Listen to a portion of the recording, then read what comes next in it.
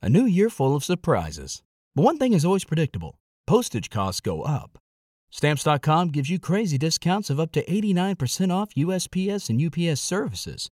So when postage goes up, your business will barely notice the change. Stamps.com is like your own personal post office, wherever you are. You can even take orders on the go with the mobile app. No lines, no traffic, no waiting. Schedule package pickups, automatically find the cheapest and fastest shipping options, and seamlessly connect with every major marketplace and shopping cart. There's even a supply store where you can stock up on mailing supplies, labels, even printers. Stamps.com has been indispensable for over 1 million businesses just like yours. All you need is a computer or phone and printer. Take a chunk out of your mailing and shipping costs this year with Stamps.com. Sign up with promo code PROGRAM for a special offer that includes a 4-week trial, plus free postage and free digital scale. No long-term commitments or contracts. That's Stamps.com, code PROGRAM.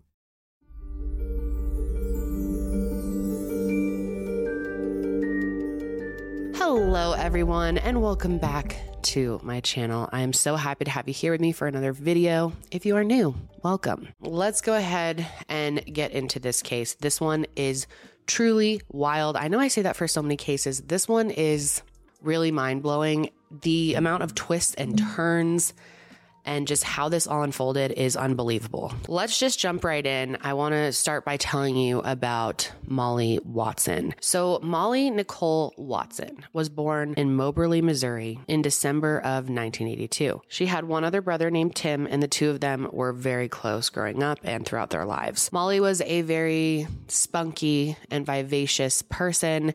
She had a lot of passion for life and everything that she did. Her loved ones describe her as someone who is just always authentically herself. You know, Molly was her own unique person, and she wasn't afraid to let her personality shine. Molly had Asperger's, but this was never something that, held her back in any way. It was something that she actually really embraced. It gave her a different type of passion for life. She was an amazing friend, and she never molded herself in to fit in with others. She liked to stand out from the crowd. And one of her many passions was her YouTube channel. Hi everybody, it's Molly, and today I am just kind of doing a general vlog. She called it like a weekly vlog, and that's where she would share a lot of her personal life, different aspects of her life, share her talents and her hobbies. I figured I would just kind of give a little bit of background on me so you kind of get to know me. I am 34. I work in education right now. I have 2 degrees in psychology, a bachelor's and a master's. I'm working on a third degree, second master's in counseling. And I am very much a huge geek. I hate being called a nerd because, as I have always heard it put, nerds know, geeks do. So I am very much a hands-on geek. I like most things geekdom. I'm a huge fan of things like Marvel and Disney, for that matter. And like she mentioned, Molly was a total geek and proud of it. She loved video games, making costumes, making props for her cosplay. She also loved animals. She had 5 cats, and she really enjoyed reading and singing. Let your power shine. Make the clock reverse. Bring back what once was mine. And one thing that she really loved was nail polish and nail art. And she actually started her own nail polish business at one point called Shine Spark. She first got into the whole nail polish world as a hobby when she met some other women online who liked making nail polish as well. She then decided to order the materials that she would need in order to make her own and just kind of let her creativity run wild with it. And another reason why she was inspired to start her own nail polish business is because traditional nail polish is often very expensive. It can be extremely overpriced, and she had lower prices than popular brands. The name of her company, Shine Spark, was inspired by 2 things. First, her love of sparkly things, and second, there was actually a maneuver in her favorite video game, and it's called the Shine Spark. So she thought it was perfect. Molly loved to match her nail polish to whatever color she was wearing that day, and her two favorite colors were pink and green. Molly's favorite place to travel was Florida because she loved going to Disney and Harry Potter World. And Molly was also incredibly smart. She had 2 psychology degrees, a bachelor's, and was eventually going to go back and get a second master's degree. So clearly, she was very intelligent. So Molly was in her early 20s when she first got married to her first husband. However, their relationship actually ended after 2 years. They ended up getting a divorce. But during that divorce process, Molly ended up finding out that she was pregnant with their son. And during her pregnancy, Molly actually reconnected with this woman that she went to kindergarten with, and her name was Amber Brady. And what's funny is the two of them actually remembered not liking each other when they were growing up, but something had changed, and they were very fond of each other as adults. So fond of each other that the two of them ended up falling in love. And Amber ended up helping Molly raise her son, whose name is Declan, and he was born with cerebral palsy. And the first few years of their relationship was great. It was very loving and happy. And while she and Amber were dating, Molly ended up getting a job working in the Moberly Correctional Center. And she seemed to be really happy with this job. However, a lot of that happiness may be from meeting someone new at work. That's where James Addy comes into the picture. He was a lieutenant officer at Moberly Correctional. He had spent many years working there way before Molly to earn this very important role. Molly and James instantly made a connection. And so while they're starting their relationship, Molly is still in a relationship with Amber, and Amber has no idea that this is going on. And one time, Molly and James were actually at a motel together, hooking up. And Amber goes there and catches them. She literally tracked them down. She goes up to the motel door, knocks on it, and Molly answers the door, and James is in the background getting dressed and leaving. So obviously, this is when Molly and Amber break up. Amber was not happy about this, and cheating wasn't really in Molly's character normally, but there was something about James that just drew her in, and it wasn't long until the two of them started officially dating. Now, James was older than Molly, about 16 years older. He was born on the 4th of July in 1965 in Missouri, and he entered the Marine Corps as a teenager and had been married several times before he met Molly. And when James and Molly became official, he told her that he was married, but he and his wife, Melanie, were in the middle of their divorce proceedings. He claimed to her that the process was just taking a long time, which sometimes divorce can take years and years. And he said that one of the main reasons it was taking so long was because they had 2 children involved, which does make it more complicated. They had a son and a daughter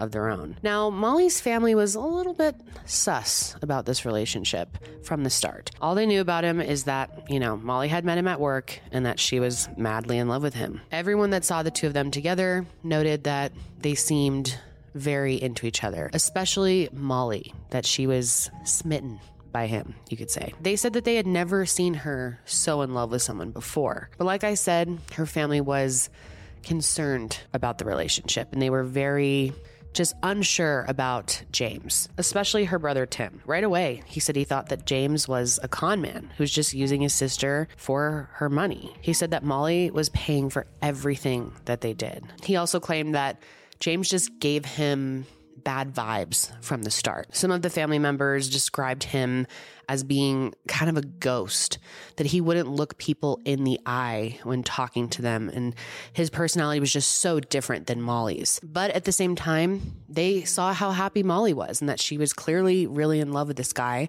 so they wanted to support her. Tim definitely had his concerns, but he felt like it wasn't his place to intervene because his sister was so happy. So Molly and James dated for 7 years, and then finally, in October of 2017, James told Molly that his divorce was final. And Molly took this as an opportunity to then ask James, the love of her life, to marry her. James said yes, and Molly was over the moon excited and very excited to plan her wedding. It was something that she had always dreamed of. She even hired a wedding planner to make sure that their day was absolutely perfect. And Molly was just so excited for her wedding. She wanted it to be absolutely perfect down to every little detail. She was highly involved in the whole process. She even had 2 wedding dresses because she couldn't decide on one. I remember meeting her. She was so excited.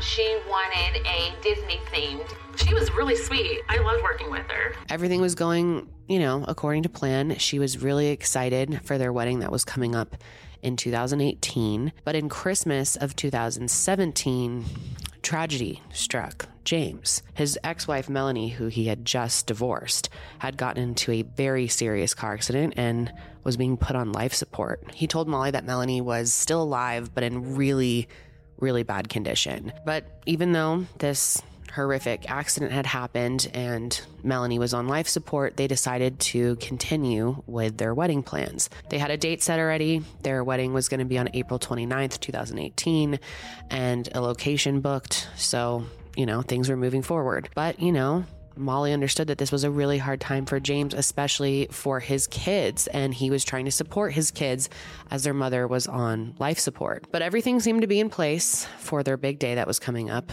in April. However, just a week before the wedding, tragedy struck again. James tells Molly that Melanie had unfortunately passed due to her injuries from the car accident. So now it's just days before their wedding, and James has to comfort their kids and plan a funeral for his ex-wife.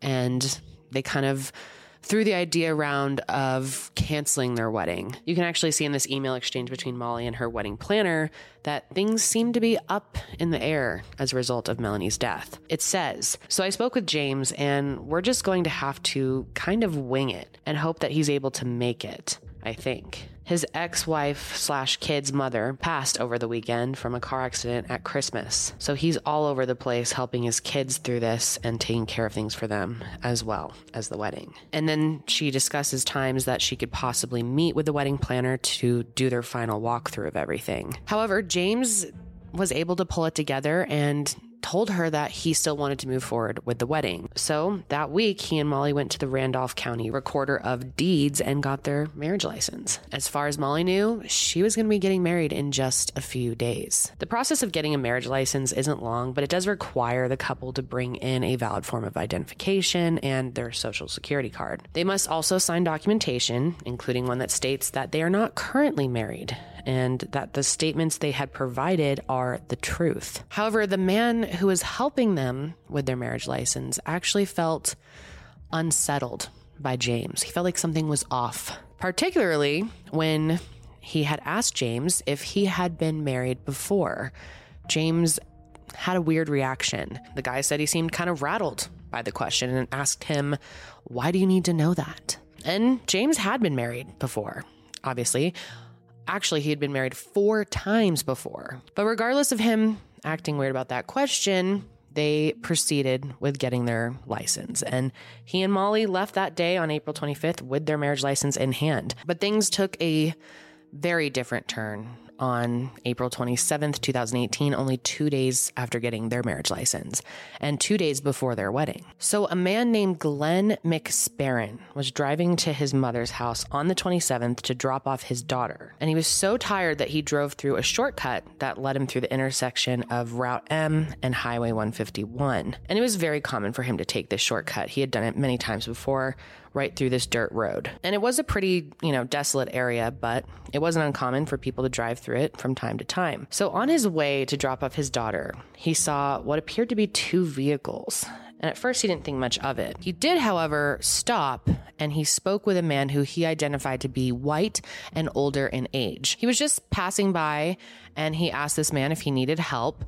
He thought maybe they were stuck or something like that, but he seemed to think everything was fine and he continued on his way. Only 30 minutes later, around 10 p.m., Glenn drops off his daughter and then he drove back through the grove and he noticed this time that there was only 1 car. But he noticed more than that. He also noticed that there was a body just lying on the ground. He knew something was very, very wrong right away. He thought that this person could be deceased and immediately he calls 911.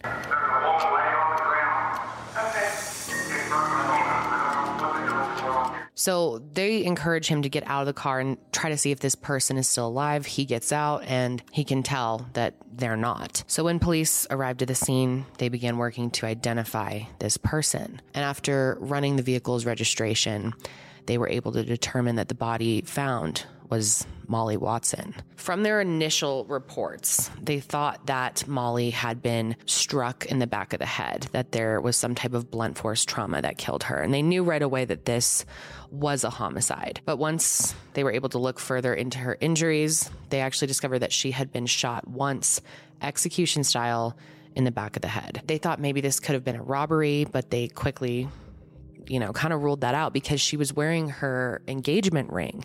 And if someone was robbing her, they would have taken that. They searched her car for any clues, and that's where they found her marriage license sitting on the passenger seat. So after hours of collecting evidence, a handful of officers looked up James Addy's address and went to his home to deliver the notification of death. And by the time they got to his residence in Santa Fe, it was just after 2:30 a.m. Now, obviously, giving someone, especially someone who's about to be married to this person, a notification that they have passed is extremely difficult.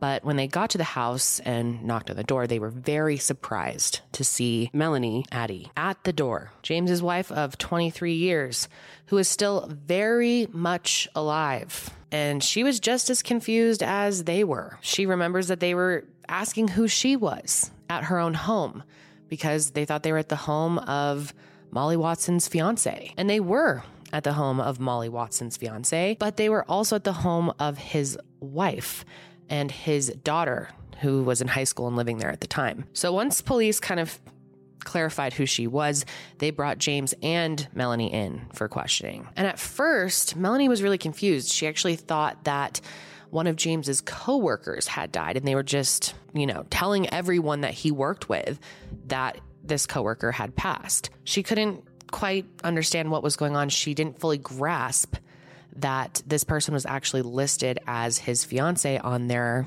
marriage license. James had always told Melanie that he had zero tolerance for anyone who cheated and just thought it was the worst thing you could possibly do. So Melanie was asked if she knew Molly, and she said no. Eventually, they explained to her who Molly was and how she was connected to her husband, and she was totally shocked. She said that her husband had been sleeping at home every single night. He'd always been with her at the end of the day, and he never seemed like he was unhappy in their marriage. But it suddenly dawned on her that oftentimes he would get off work at 3 and he wouldn't be home until 5. Every time she would bring that up, it would always end up in an argument, and they never really got anywhere. She never really figured out where he was or what was taking him so long to get home, but she never thought it was cheating because James was so adamant that he hated cheaters. So police asked Melanie if James had any weird behavior that day, and she said no. He was home. He seemed completely normal. All she did know was that that evening he went out with a coworker, and she didn't think much of it, and she went to bed before he got home. So in the early hours of April 28th, the day before James and Molly are supposed to get married, Melanie's at their house trying to dig up evidence that James had been having this relationship. She went into the basement where he kept a lot of his stuff, a lot of his tools. She thought if he was hiding anything, it would probably be down there, but she couldn't find anything. Then she goes up to the attic, thinking maybe it's possible he had some evidence of his secret relationship up there. And she was right. Up in the attic, she finds several boxes that have Molly's name on them. Turns out many of Molly's belongings had been being stored in their home without Melanie having any knowledge of it. Then she came across a locked chest, and she was able to open it. And when she did, she uncovered photo albums of Molly and James documenting their 7-year relationship with each other. And there were photos of trips that the two of them had gone on to places like Florida and Mexico. And Melanie remembered when James took those trips, each with a different story about, why he was going or who he was going with. He told her he was going to Florida for a sniper training for work, and that he was invited by some male friends to go to Mexico, which he first turned down because he didn't want to go without his wife. But Melanie actually was the one who encouraged him to take that trip to Mexico with his friends, and realized only now that he was actually there with another woman, Molly Watson. And if that wasn't the worst of it, it turns out James had taken Melanie on a trip to Mexico just months after he had enjoyed that same vacation with Molly. Literally took her to the same restaurants, the same experiences. He did it all again with Melanie and acted like everything was fine. Obviously, Melanie's daughter is still living at home at the time, so she kind of had to put on a brave face for her, but she was devastated and so confused, so heartbroken. But the next day was her daughter's junior prom, and she didn't want all of this to ruin that event for her. But when her daughter came down on the morning of the 28th, she knew something was wrong. She knew that something was up with her mom right away, and her grandparents were there, which was surprising to her. So they ended up explaining to her that her father was taken in for questioning, but they didn't explain for what. It wasn't until after prom that a friend of hers pulled up an article shared on Facebook, and that's where she learned everything. And obviously it was such a shocking way to find out that her father had been cheating on her mother, for one, but was also considered a suspect in his mistress's murder. And what was especially striking to her is she recognized Molly Watson. She had met her before. So their daughter's name is Emma, and she was going to be going to Comic-Con with some of her friends a year earlier, and she needed a costume. And her father tells her, I know someone who makes costumes. So he literally drove Emma over to Molly's house one day, and the two of them sat down and talked about what she wanted her costume to look like. She had no idea that she was actually meeting her father's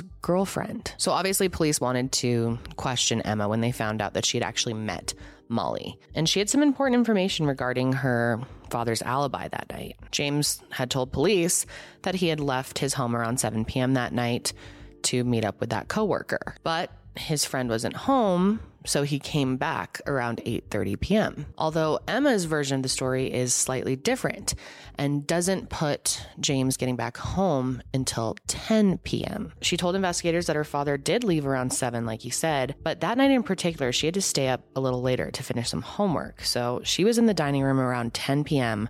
when he got home, and she was sure that that was the time. He asks her what she's still doing up. She explains that she had to stay up a little later to do some homework. So he says, okay, and he goes and does a load of laundry and takes a shower, then comes back and says goodnight, gives her a hug before he goes to bed, and that was it for him for the night. So this means that James's whereabouts were unaccounted for during the time of Molly's murder. Investigators even called up this friend that he supposedly was supposed to get together with that night.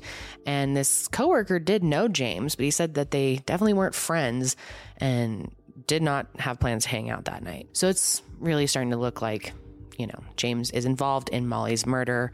So investigators are going over all the evidence that they have, trying to officially link him. And there were several key pieces of evidence. The two most important bits of evidence were, 1, a tire track that was found at the crime scene, and 2, a white t-shirt that was found just a few hundred feet away from Molly's body. They brought in an expert in tire track analysis to confirm to police that the track found at the crime scene was consistent with the right rear tire of James's vehicle. And Emma identified the t-shirt as belonging to her father. And she was certain about that because she had actually made that t-shirt for him at school one day. The t-shirt also tested positive for gunshot residue and DNA from Molly's blood. However, James's DNA was not found on the t-shirt or at the crime scene at all. But prosecutors believed that they had more than enough evidence to charge James with the murder of Molly Watson. And so his trial date was set for April 26th, 2021. So through their investigation, the police and the prosecuting attorneys believed that Molly was killed by James when she found out about his wife, who he was still married to and who was still very much alive. In her opening statement, the state prosecutor set the scene for the jury. On the evening of April 27, 2018, a choice was made. The body of Molly Watson was found down a rural, unpaved, dusty road in Monroe County, Missouri, by a passerby who was taking a shortcut home from his mother's house in the late evening. Molly had been shot once, contact range in the back of her head.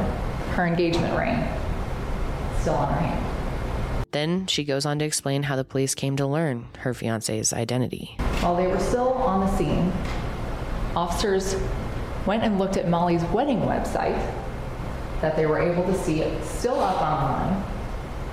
and found the name of her fiancé, James Addy. And they set off to notify who would certainly be a devastated fiancé. Most of the trial's first day was spent introducing the crime and describing the relationship between James and Molly. The jury learned how in love Molly was and how eager she was to finally marry her boyfriend of 7 years. Even the defense really leaned heavily on the idea that James and Molly were very much in love, that they had this really romantic relationship. And they said that how could he kill someone who he loved so much? During the first day of trial, they also presented all of the evidence that they had that proved James Addy was guilty of killing Molly Watson. You know, the tire print, the t-shirt, and also some phone data that linked James to the crime. Evidence showed that the day before her murder, Molly made several online searches for Melanie's obituary. And when nothing came up, the police and prosecutors believed that she then confronted James and he had to make a decision. Which life did he want to pursue? Because he was clearly living 2 different lives. And more key information came from Molly's phone through an app called DriveSense, which tracks your driving data and location to help you better improve your driving patterns in the future. And data from this app showed that Molly drove for 22 minutes to get from her home to the location where she was murdered. Her phone also showed that she and James had a 22-minute phone call that evening, which corresponded to the exact time of day that she was in the car. And a search of her cell phone showed that she and James texted the day of her murder about Melanie's funeral arrangements. He said, "The funeral is tomorrow. I love you.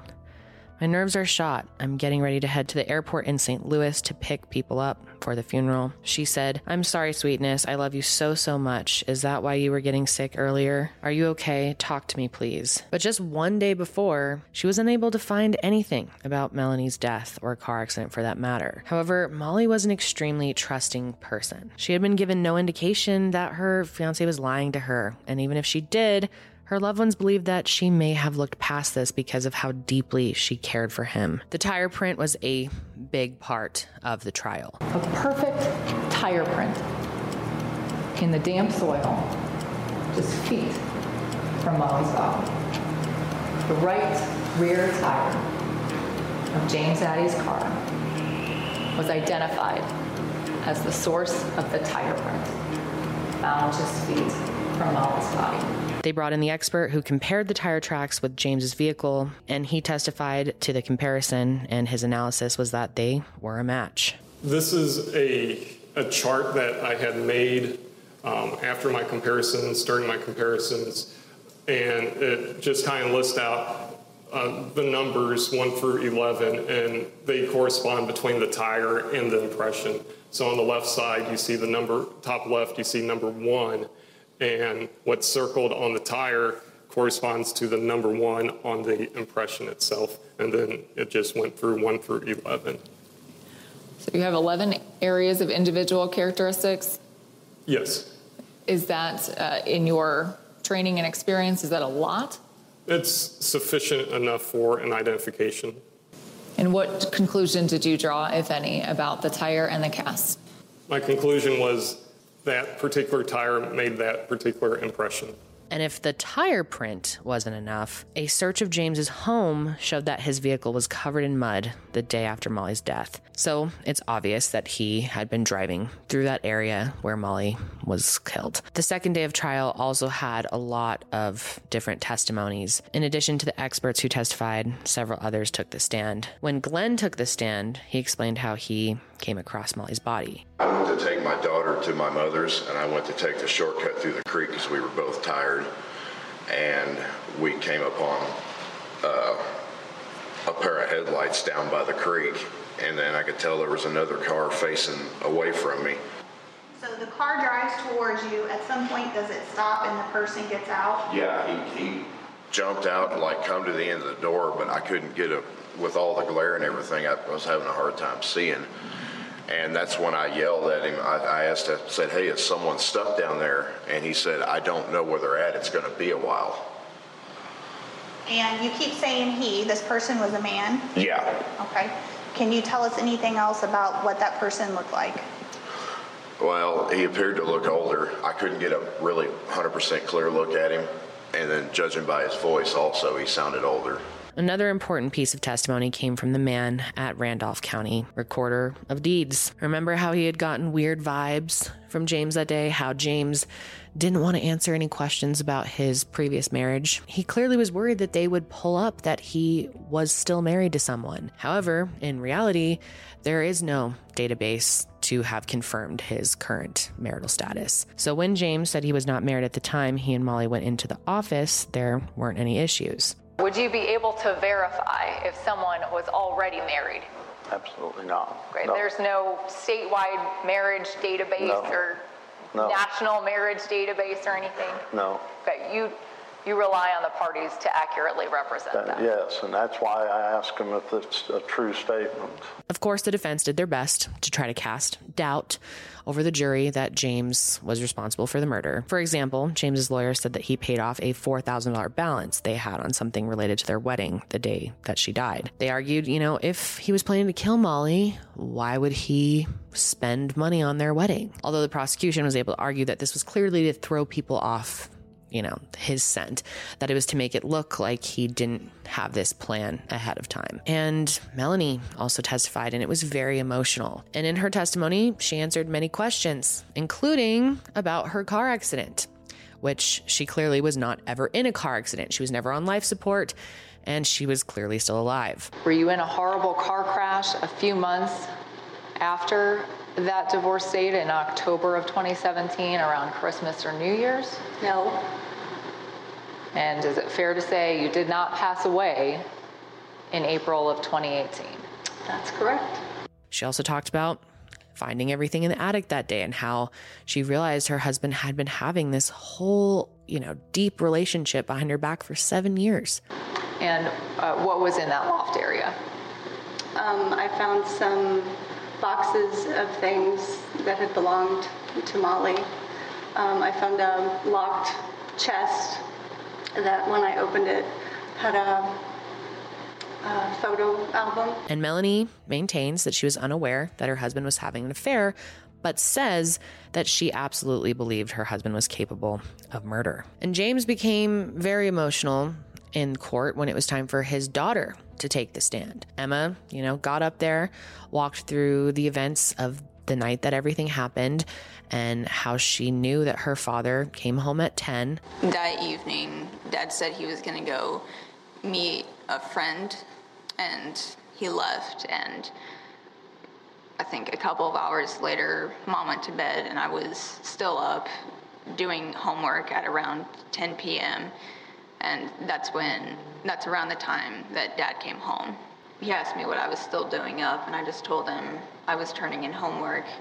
And he walked out. And then a little bit after that, I finished and got up and went to go brush my teeth. While I was brushing my teeth, he came to the bathroom and just stood at the doorway and then walked back out. When you were in the bathroom that night, how did your dad act while he was waiting for you? He looked just really antsy about it. I don't know. And do you remember if your dad did any laundry that night? Yes. It was when I walked out of the bathroom and through the dining room, I heard the washing machine going. And did you smell anything? Yes, I smelled bleach. It was also crucial that she was able to testify that she had made that shirt for her dad, especially because his DNA wasn't on it. There was a contest in my graphic design class that we had to go to, and we had to print certain designs on the t-shirt a certain way, and everybody in the class did theirs correctly. I'm the only one who messed up very bad, so okay. I know that's my shirt. And although investigators are often able to use a bullet found in a victim to identify the owner of the murder weapon, the bullet that was found in Molly was severely damaged on impact. There was one report out there that claims that there was an attempt to match the bullet with the .22 caliber rounds found at James's home, but it was obviously not their strongest way to link him to the crime. And there were 2 inmates that James had been staying in jail with that he had told he was there in jail because he had put someone face down in a ditch. And although James pleaded not guilty, he never said that these two inmates' charges against him were false. So on April 29th, 2021, which is very ironically 3 years after they were supposed to get married back in 2018, James Addy was found guilty of first-degree murder and armed criminal action. Verdict reads as follows. As to count one, we, the jury, find the defendant, James Addy, guilty of murder in the first degree as submitted in instruction number 6. Verdict reads as follows. As to count two, we, the jury, find the defendant, James Addy, guilty of armed criminal action as submitted in instruction number 8. James went back for his court sentencing on July 29th, 2021, and the victim impact statements from Molly's brother and son were extremely emotional, and they hoped that James would face the most severe punishment possible. I just want to say Molly was my best friend and sister that I will never see again. This monster took her from not only I, but all the family and friends that love her. This horrible tragedy caused my mom to go over the edge before she passed away this year. She was diagnosed with severe psychological trauma from Molly's murder. My dad had been taking care of my mom for over 2 years, dealing with the stress of a murdered daughter and a wife of 50 years that sometimes couldn't recognize him. The stress from that took his life in September of 2020 of a heart attack. The heartache and stress of it all has taken a toll on all of us. A letter from Declan. Today I was asked to write this letter, and I wasn't sure what to say until now. You took one of the most important people in my life away from me. She was an amazing, smart, and beautiful person. And sure, she wasn't a perfect person, but nobody is perfect. And she wasn't a perfect mom, but being a mom isn't about being perfect. It's about making good decisions for your child, and that's what she did.